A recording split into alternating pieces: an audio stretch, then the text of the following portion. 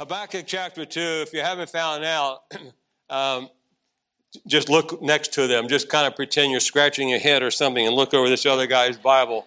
But let me just read. I want to give you a couple of verses here in chapter 1 of Habakkuk that kind of leads up to it. Doesn't have anything to do particularly with the exact message. I'm going to get into chapter 2 in a moment. But I'm just going to share a few verses here. In chapter 1, notice what it says here. And by the way, in Habakkuk, there's really nothing known about the man, the prophet Habakkuk.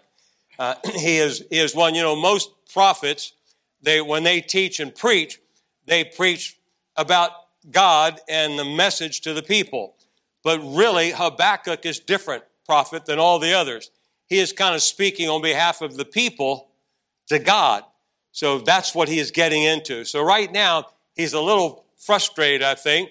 And so he shares some things in the very beginning in verse 1. It says, the burden which Habakkuk the prophet did see. And he was overwhelmed with a burden that he was carrying on his heart, that he was praying that God would do a work that he's sharing. And all of us carry burdens from time to time, but we can do what Habakkuk did and take it to the Lord. He said, verse 2, O Lord, how long shall I cry, and thou wilt not hear? Even cry unto thee of violence, and thou wilt not save. And then verse 4, therefore the law is slacked, the judgment doth never go forth, for the wicked doth compass about the righteous. Therefore wrong judgment proceedeth. So here's his thought. He is simply saying, Lord, how long do I have to cry? I mean, he was going through a crisis in his life as he thought about the situation. He cared about the people of Judah, the southern tribes. He cared so much for them, but nothing was working out. He talked about their violence, spoiling and violence from verse 3, that there's so much sin going on. When are you going to do something, God, about the situation here in Judah? They all knew about Assyria, and the Assyrians came in and they captured northern Israel. They took the 10 tribes of North Israel in 722 BC. And so all of Judah knew about that. So here it was, those people were sinning against God. The Assyrians came in and took them away. And then later, coming down to 586, is when the final Babylonians came in to take Judah, the southern tribe. So if you keep that in mind, the 722, the 586, they're two important dates in the Old Testament and reading, but the people of Judah did not learn from what happened with Israel, the northern tribes of Israel. And you think, a lot of times for all of us, we get a little slow sometime in picking up something. We see someone else erring and sinning against God. How could they do something like that? And then we wind up doing it a few years later or a few days later, the same kind of thing. But that's where Hezekiah was. And he said to them in verse 4, he said, the law is slacked. That is, the people got the attitude and idea, we don't need the Bible. We don't need God in our lives. We'll do things our way. And that's what happened to all the people. They made up their mind, we don't need the Lord. We're going to do things our way. We'll just show God. I don't need to serve him like the other forefathers did. And I know what happened to the northern tribes, but that's not going to happen to us. We're stronger. We're mighty people. We can do what we want. And everyone was kind of doing that which was right in their own eyes, like they did in Judges. And so they're all just kind of doing their thing and not serving God. And Hezekiah is concerned about it. And look in chapter 2, if you would. And by the way, I think all of us should be greatly disturbed about what we see happening in America. I think, Lord, please, we don't need to repeat this again. But we know what's happened in the past. We know when people turn against God, it's righteousness that exalteth a nation. But when people turn away from God, problems are going to happen. And may I also say, when he talked about these people, they threw out the law. May I also say to us, and just keep in mind for those of us that are here and different churches and sometimes visitors, and you think, well, it really doesn't make any difference what church we go to or where we go or what we do. But I think the key thing is that a church follows the Bible, the Word of God. So this church is called Gospel Baptist Church. because we believe the gospel, believe the word of God, and the founders did, and the pastor does, and leading us, church, that the Bible becomes the final authority. Anytime you take a church or any people and saying, you know what, these old guys, they've been too hard on us. It's been too difficult. We can't do it like we want to be able to relax. We want our freedom. And that's the thing. The narcissism that seems to creep into everybody, like, I want to do my thing. I've got my rights. I want to do it my way. That's what we see in the political scene in America, and that's exactly what happens in churches as well. I've talked to some of those people, and it's like, we're not under bondage. We can do what we want to do. You're right. When you get saved, we are free in Jesus to do what he wants us to do. That's the guideline for born-again believers. So, Lord, I want the help. And that's why you're thankful, too. Being in a church like this with our pastor, he directs us in what God wants. And sometimes that's not easy to take, but we do what God wants us to do. So anyhow, these people were just kind of doing their own things and turning against God because they didn't really care about the Lord. They weren't concerned about spiritual things. One of the things about Habakkuk that you see in the 3 short chapters of his book, he's concerned about the holiness of God. He can't understand why this country can go on with the sin in their lives like they're experiencing and like they have without God doing something. And it's kind of like, God, you're a holy God. You should not be allowing these kind of things to go on. So then the Lord kind of responds to him, and he's going to bring in the Babylonians to be able to correct them. So here's his thinking, like, hey, God, honestly, Lord, I'm trying to understand, and this is really what he's dealing with. I'm trying to figure this thing out. Our people are ungodly, and he admits that, and he talks about that in chapter 1. They're ungodly. So God answers him and sends in to correct them, to try to get them right with him before the invasion of the Babylonians come and wipe them out. So then he is saying, okay, Lord, we want to do the right things there, and God's going to take care of them, and God's going to help us. So God says, okay, I'll deal. I am a holy God, and he is, and he's going to correct things, and he will, in our lives and the life of the people here. And so he sends in the Babylonians. They're the worst of the worst. It's kind of like, I was born in Washington, D.C. I never lived there except the days that my mother was in the hospital. And we came back into Arlington, Virginia. But it's kind of like Washington.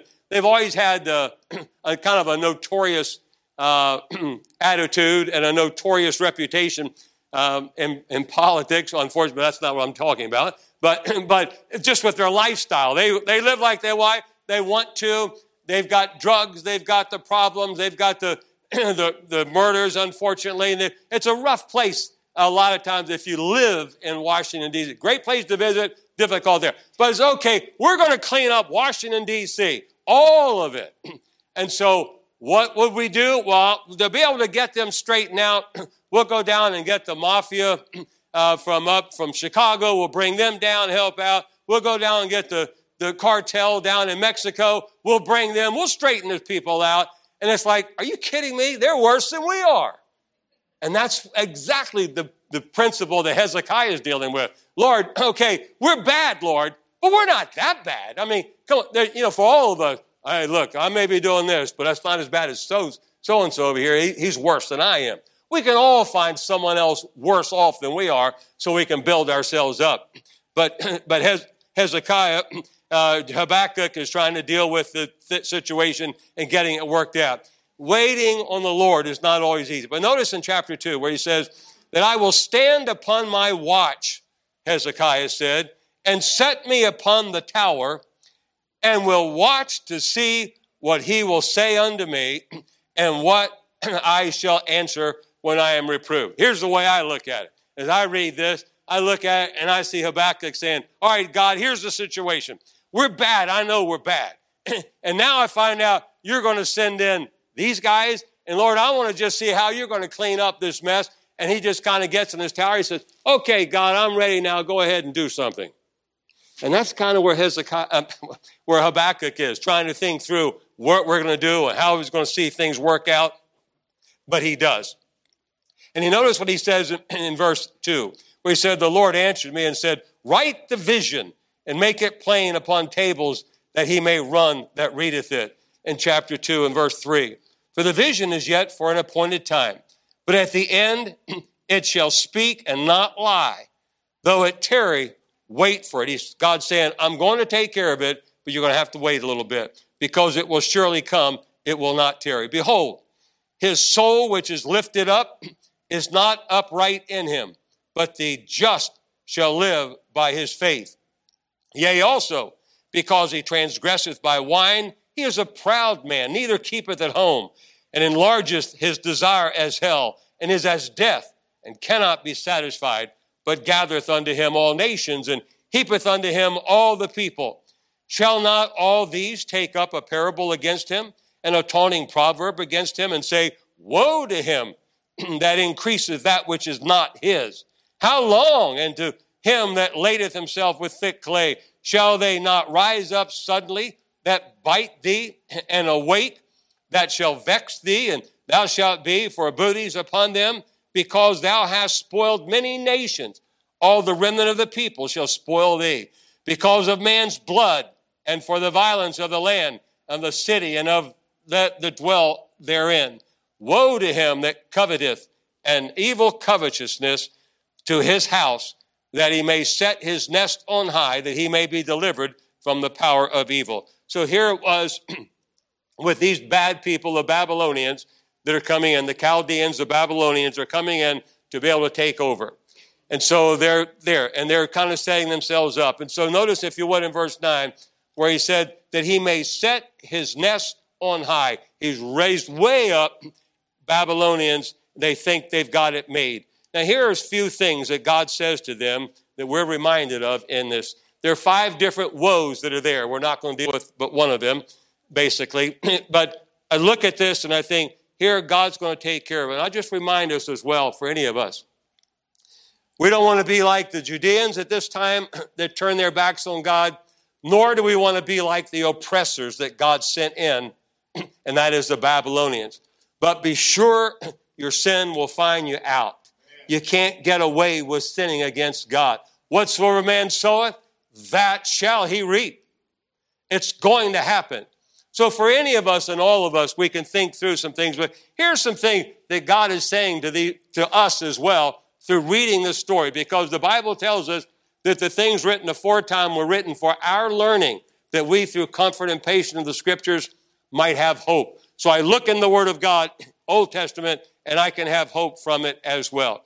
But one of the things we find out here that we're reminded from that lofty perch up there in the exalted nest syndrome, where the Babylonians think they've got it made now, we're in control, we're running everything. We find out, we're reminded of the sin of covetousness that comes.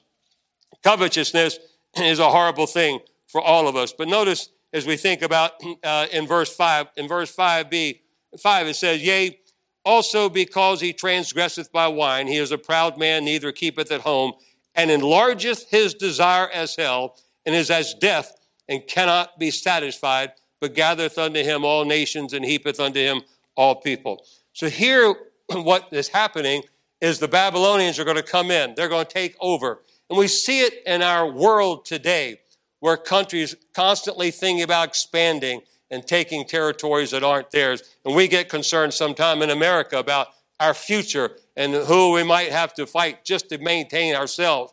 But the Babylonians were coming in, and they were going to take over. God said, I'm going to take care of them. I'll give you time to think about it. But he said, I'm going to take care of them and deal with them. Harry Ironside said, covetousness is the unsatisfied craving of the heart for more than God was been pleased to give.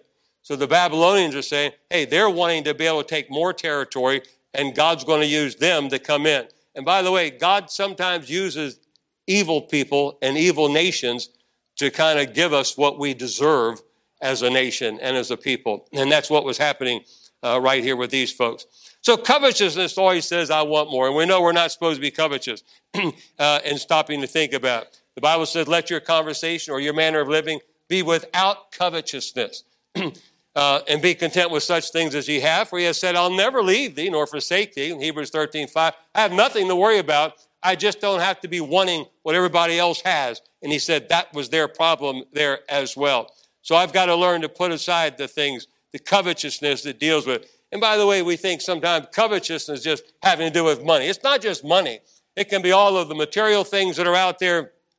It can be status. It can be looks. It can be brains. It can be anything you want that someone else has that God hasn't gifted you with. And so you stop and think about, well, what would I really like? How beautiful would I like to be? How much hair would I really love to have? What kind of a car would I like to drive? What kind of a house what kind of a bank account would I like to be able to have? And we can start coveting things like that, and brains that are there as well that we'd like to have. And I've often thought of Jay Adams as a guy who was a great counselor and wrote many wonderful counseling books. But I thought, why does someone like that have the kind of brains he has? He's with the Lord now, so I could say this. But why does he have the brains he have, and then some fundamental independent Baptist preacher doesn't have half the brains that the guy like that has? I remember my mother-in-law, Mary's mom, lived with us the last 10 years of her life, and we took care of her, and Mary basically took care of her. And I would be at the office, work at the church, and I'd come home, and I'd go down and I'd chat with her at times, and she was losing her faculties, and her fingers were getting gnarled, and she was getting older as she came to live with us. But she had a mind that wouldn't quit. I mean, she knew everybody's phone numbers by memory. She was just good with anything and everything. So she was always fun to talk to. So I would come home and I'd sit there and talk to her for 20, 30 minutes, and then by the time Mary would have dinner ready and we would have dinner, and did that. And I told her, I said, Mom, it'd be so nice to have your mind, because she'd talk about her body. I said, yeah, but you got a wonderful mind. So one day I came home, and I went down and talked to her, and she says, Bud, she was down. I mean, she was really downtrodden. She says, you've always talked about how good my mind is. She said, not anymore. And I thought, oh, my goodness. I said, well, what's happened, Mom? What's wrong? She said, well, Sally at church, she came over to see me. My mom was restricted to the house there. She couldn't get out on her own. So she came over to see me, and I could not remember her name. And she said, I just met her a year ago. I said, Mom, I met people 5 minutes ago. I don't have a clue what their name is. I mean, she was so downtrodden because she forgot someone's name that she met a year before. I think, why didn't I get that kind of a good brain, that I could have used, without forgetting someone. So I'm saying if I forget your name, it's because of my mother-in-law. She didn't give me her brain. And you may have everything and not be covetous. You may be poor as it could be and be very covetous. The covetousness is kind of that thing on the heart. Hold your finger here for a minute in Habakkuk and look over with me in 1 Timothy chapter 6. In the book of 1 Timothy in chapter 6. But in 1 Timothy chapter 6, familiar scripture verses there, but it reminds us of something and just kind of puts it in place for all of us again to be able to look at. But in 1 Timothy and chapter 6, it reminds us of something that is really so vitally important for all of us as well. But I look in 1 Timothy 6 and see what God has for us in verse 6. 1 Timothy 6, verse 6, the Bible says, but godliness with contentment is great gain. We brought nothing into this world, and it's certain we can carry nothing out. And having food and raiment, let us be therewith content. But they that will be rich fall into temptation and a snare, and into many foolish and hurtful lusts, which drown men in destruction. That is, when he says they that will be, that is, they desire. Anybody that desires to be rich, they fall into these things. Then verse 10, for the love of money is the root of all evil, which while some coveted after, they have erred from the faith and pierced themselves through with many sorrows. It's easy to be able to put our thoughts off of God and start becoming covetous in our lives and doing things for our way. But be careful about the covetousness. Harry Ironside also said, covetousness is unquestionably the crying sin of the present day. And he said that in 1909.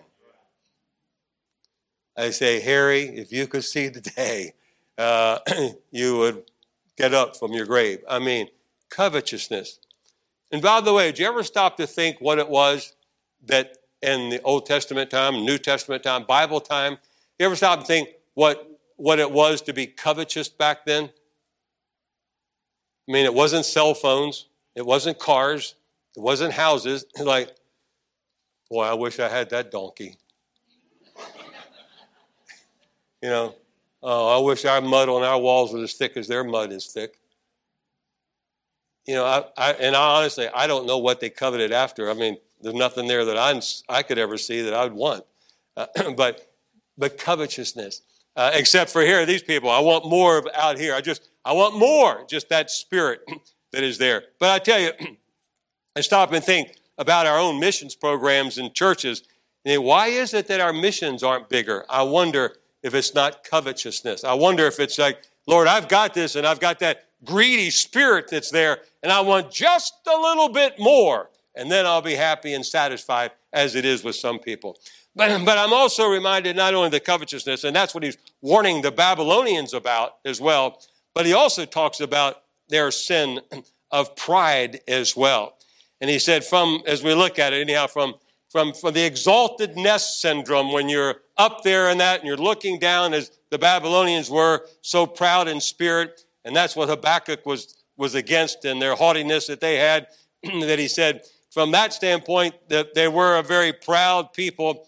But notice what he said there in verse 4, when he said, behold, his soul, speaking about the Babylonians, his soul which is lifted up is not upright in him, but the just shall live by his faith. That is, we've got to make sure as Christian people, those of us that are saved, that we walk in accordance with the word of God. Just shall live by faith in our Lord Jesus Christ and our trust in him in everything. In verse 5, he said, yea, also, because he transgresseth by wine, he is a proud man, neither keepeth at home, which is a good reason, by the way, to keep away from any kind of alcohol, because it always leads to destruction, as the Bible says, and messes up your home. And how many good homes have been abused and broken because of the sins of the covetousness and the pride that is there. A proud man doesn't keep at home either, which is a horrible, horrible thing in doing. So I think, Lord, help me to be careful about my pride. Help me to watch out what I do, as these people thought, well, they can do everything they want. The Babylonians, they were totally involved in their own life, wanting what they had in mind, and they were proud about it. They didn't mind letting other people know how great it was. But I think they get up there in that exalted nest syndrome, and they think they're on high and they can do what they want. And sometimes we can pick up a proud spirit in the things that we do. And many times that we can look at something or look at something we've done and think we've got something. Even talking about the things we have, we ought to be careful that everything we have, we ought to thank God for. We ought to praise the Lord for his goodness and what God is doing in our lives. Because I think sometimes we can forget, the Bible tells us, love not the world, neither the things that are in the world. For all that's in the world, the lust of the flesh, the lust of the eyes, and the pride of life. It's not of the Father, but it's of the world. And the world passeth away, and the lust thereof. But he that doeth the will of God abideth forever, the Bible says in 1 John 2, 15 through 17. I think, Lord, please help me to abide. Help me to realize the pride is in this world. And that's what we go after sometimes, is that pride that is there, that I want to stop. I want to stay away from it in every way possible. I remember when I was pastoring our church in Fairfax, we had our teen group was going on a ski trip. And it was just they go up into the Shenandoah Mountains there in Virginia, in the western side of Virginia. And there was snow up there. So they had snow on the mountains. And they're not real big mountains, but they were mountains, we called them. But they were going skiing. And I thought, our son was a teenager at the time. And I told Mary, I said, let's just go up there and maybe I can ski a little bit with them. So we went up there. And I don't know how many of you ever been snow skiing? A lot of people. So, and it's always fun learning. Well, when I was in the military over in Italy, we had a 3-day snow school that they took us to. They took us up into the Alps there in northern Italy where we were stationed. And we jumped out of an airplane and went, and then we made our little pup tents on the snow. And for 3 days, we had a snow school. So, you learn the snow plow that's there, and you get around with the snow plow, and then you start traversing a little bit. And so I learned a few little things there, and we skied over there, and it was fun, and did some back here too. And then, so I thought, okay, I'm going to go up there. I think I'll let these people know as I got my skis. I thought, I'm going to show these kids about a good skier, and what it's all about. So everybody's on, I thought I haven't been on it in years.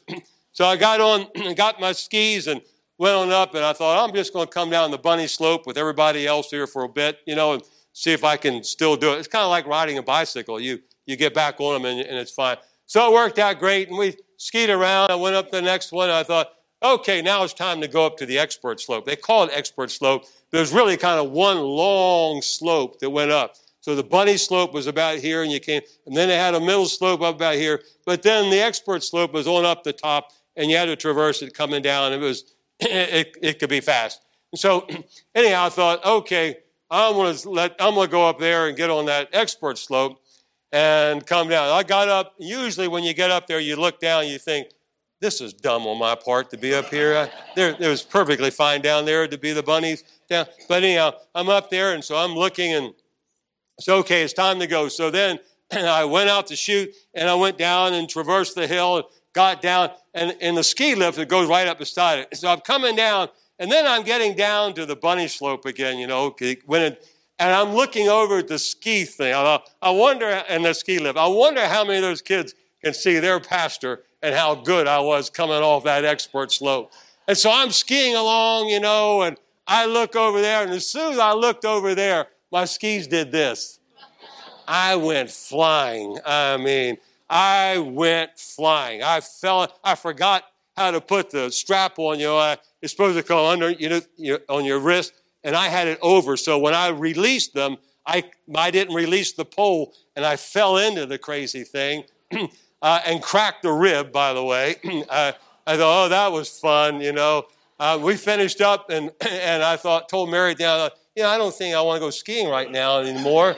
And we got in the car, and when they were all bussed up, and they were going on their bus, and I was in the car, and I still remember, I pulled over in the parking lot, I said, I got a terrible bruise here, this thing. Let me just look at it. And I looked, and I thought, there's no bruise there.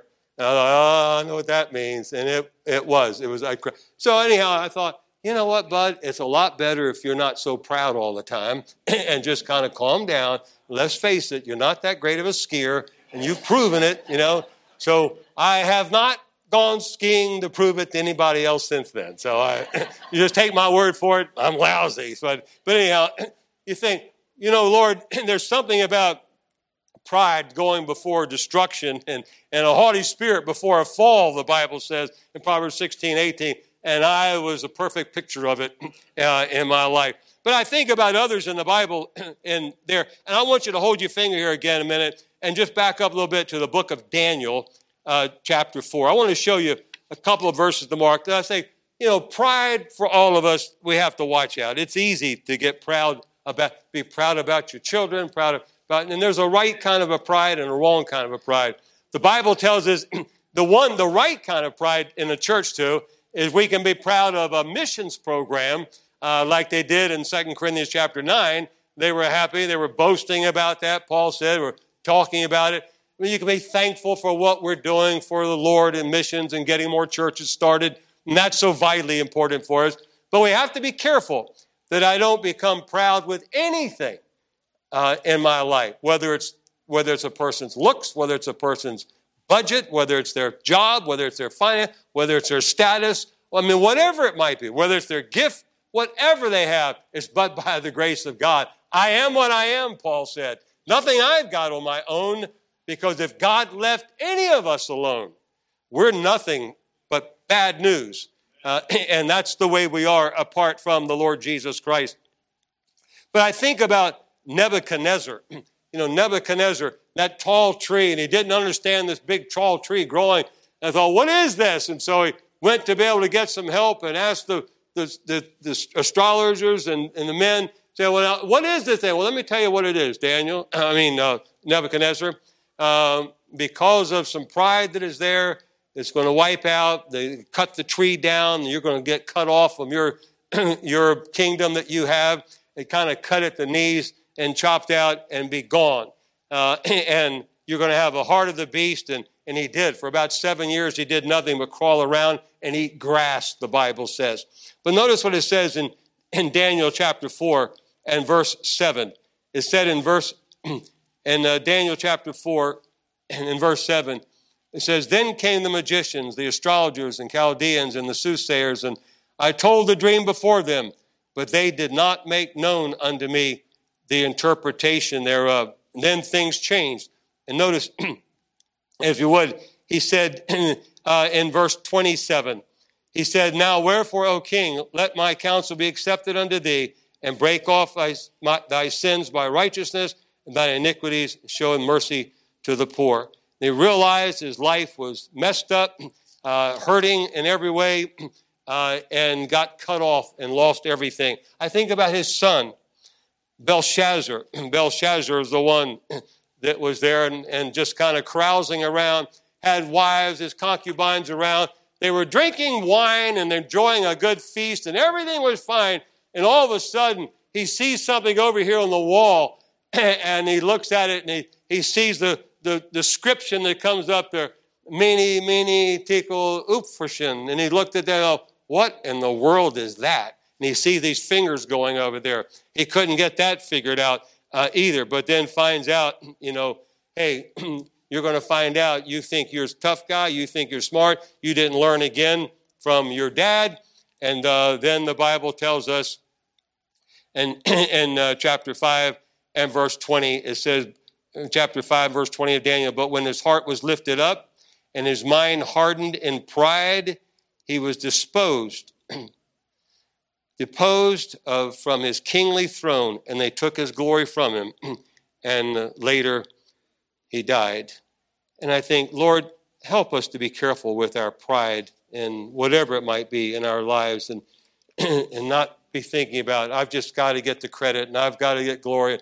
I've got to have people think about it, and I've got to have the others to see me and what I've done in every way, because pride's a terrible thing, and it hurts all of us, and it hurts the work of God, and God's work will be hindered, obviously, because of it.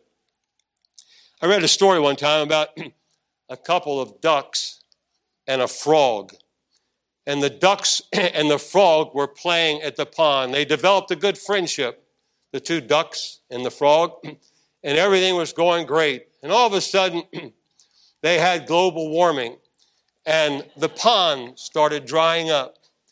And their pond was drying up, and all of a sudden, after one day, finally it got to the place where the pond was, dry as a bone. And then the ducks and the frog were talking and thinking, hey, we can't stay around here any longer. We're going to die if we stay here much longer.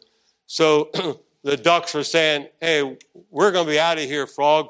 We want to go. We're going to find us another pond somewhere. Someplace that's got a little bit more water than what this place had, like it used to have, but has nothing now.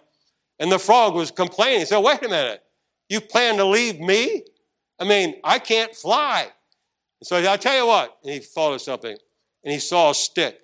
The frog got the stick and brought it over and said, look, you two guys grab hold of the stick, and I'll bite onto the stick, and then we'll all three go and fly to the next pond. And so, sure enough, the ducks grabbed hold of it with their beaks, their bills, whatever it is, and they put in there the stick that was there. The frog grabbed hold of that thing, and here they are just flying along and carrying the frog. And then there was a farmer down there where he looked up. God, I wonder whose idea that was. Frog said, mine. The moral of the story is, let the other bird get the credit, okay? Don't worry about taking it all for yourself all the time, because it is important to just, Lord, I am what I am by your grace. I don't need that. I can give it to someone else, and I can honor other people with their lives and what they're doing and serving the Lord. And I think about the sin of the pride and the sin of covetousness that the Babylonians, the wicked, ungodly people, trying to come in and help out the ungodly people of the Judeans.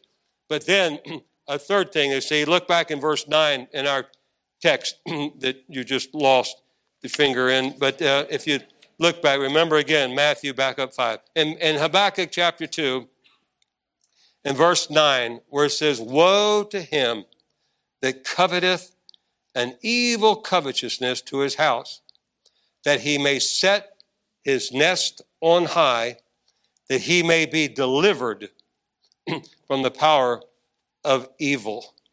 And so here are these people, they had it all together, they thought. Everything's fine. They're a little proud of what they had. They coveted other people's property and things they had. They were going after it, and they got it, took it for themselves. Now we're up here on this perch in our exalted nest syndrome. Now we've got it all. We've got it made. We can sit back. Everything's fine. And then all of a sudden to realize, hey, our life just doesn't make any difference anymore.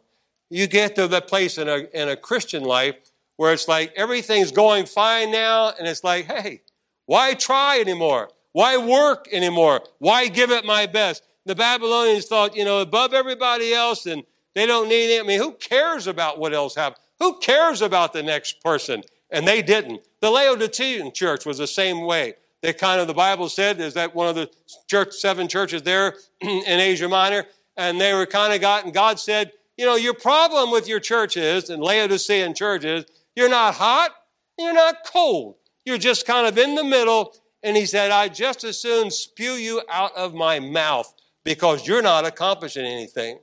And what we find out as we grow in our Christian lives, we can get to the place where, I read my Bible, I can pray, I come to church, and now all I have to do is coast until I meet the Lord. But keep in mind for each of us, we've got a job to do because the Lord Jesus Christ is coming back again.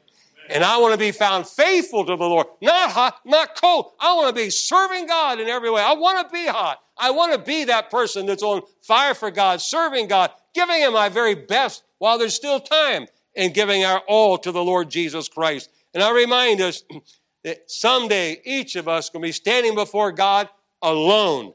And then at that judgment seat of Christ, for those of us that are believers, then I'll give an account of myself to my God. Not for my sins. My sins are all washed in the blood of Jesus Christ, the Bible tells us. But my works, what works do you have? What have you done for Jesus lately? And it's going to be an awesome, horrible time for some, in a sense that, I don't have the works that I wish I did, but for the rest of us, we still have time. We have life. We can put the bygones behind us, and we can say, Lord, I don't want you spewing me out of your mouth. I don't want to be cold. I want to get on fire for God. I want to serve the Lord and give God everything and our very best. And that's exactly what the Lord will do for us as well. So keep going forward for God. Ask the Lord, Lord, I need your help. I need in every way to serve you. I want to serve you at Gospel Baptist Church. Make it the greatest church in the country, to serving God, giving Him our all and our very best. I remind us again of how holy our great God is. Maybe our life is getting to a place where it's a little flat. Maybe your life is kind of dried up. Maybe you've lost the excitement for Jesus Christ. Maybe the zeal is waning somewhat. Maybe, Lord, I've just kind of forgotten about how wonderful you are and how great you are. But God wants our best all the time, that I might die to myself and live for Jesus Christ. Jesus is the answer to all of life's woes in every way. Habakkuk was told, okay, our people, they're not doing right, I know, God, but you're a holy God. What are you going to do about it? Here's what I'm going to do about it. I'm going to take those Babylonians. They're going to come in, and they're going to kind of get things straightened up here. They're going to take them captive in 586, which is what they did. But at the same time, I'm going to get back at them. I'll get back at them. They think they've got it made. They're proud people. They're covetous people. They're indifferent people. Now they think they've got it all, and I'm going to take care of them. As a born-again believer, I want to serve God and give him my best. I don't want the traits and attributes of those that are ungodly and unrighteous and not doing right. I want to be able to serve the Lord and give my best. And maybe that just something in my life is not quite what it ought to be. I could get it right with my Lord. But I remind us too, in every church, there's always people that have never been born into God's family. A lot of people have come along, as I did, 8 years old, joined the church, got baptized, thought I was on my way to heaven, never considered what I really needed in my life was Christ governing my life and saving my soul and washing my sins in his blood. And if you've never been born into God's family, I encourage you to think about it. You can't stair-step your way to heaven. It's all by the grace of God alone. It's the blood of Jesus Christ, the Son of God, God the Son, who died for us, buried, and raised again from the dead. Let Christ have his way in your life. Accept him. Get away from all of your things you may have done well, but you're going to put your trust in Jesus Christ. Believer, let's give God our all. Let's roll up our sleeves like never before and say, by the grace of God, pride's going to go away, covetousness is going to go away, indifference, somebody else can do it, it's going to go away. I'm going to get involved in serving God with my best. Father in heaven, I thank you so much, Lord, for your goodness in each of our lives. Lord, we all have much to be thankful for. And dear God, I just pray, Lord, that you will do your work. Help each one of us, I pray, to walk uprightly in the fear of God. Help us to hate the devil. Help us to get off of that exalted nest that we may put ourselves on because we think we've done something when we know we are what we are by your grace alone. And Father, I pray you'll just do your work. Help us in every way. I pray in Jesus' name, amen. If you would like to know more about the Lord Jesus Christ, you may contact us at the church website, gospelbaptistchurch.com, or you can go to Facebook and type in Gospel Baptist Church, Bonita Springs, Florida. Also, you could call the church office at 239-947-1285. Thank you, and God bless.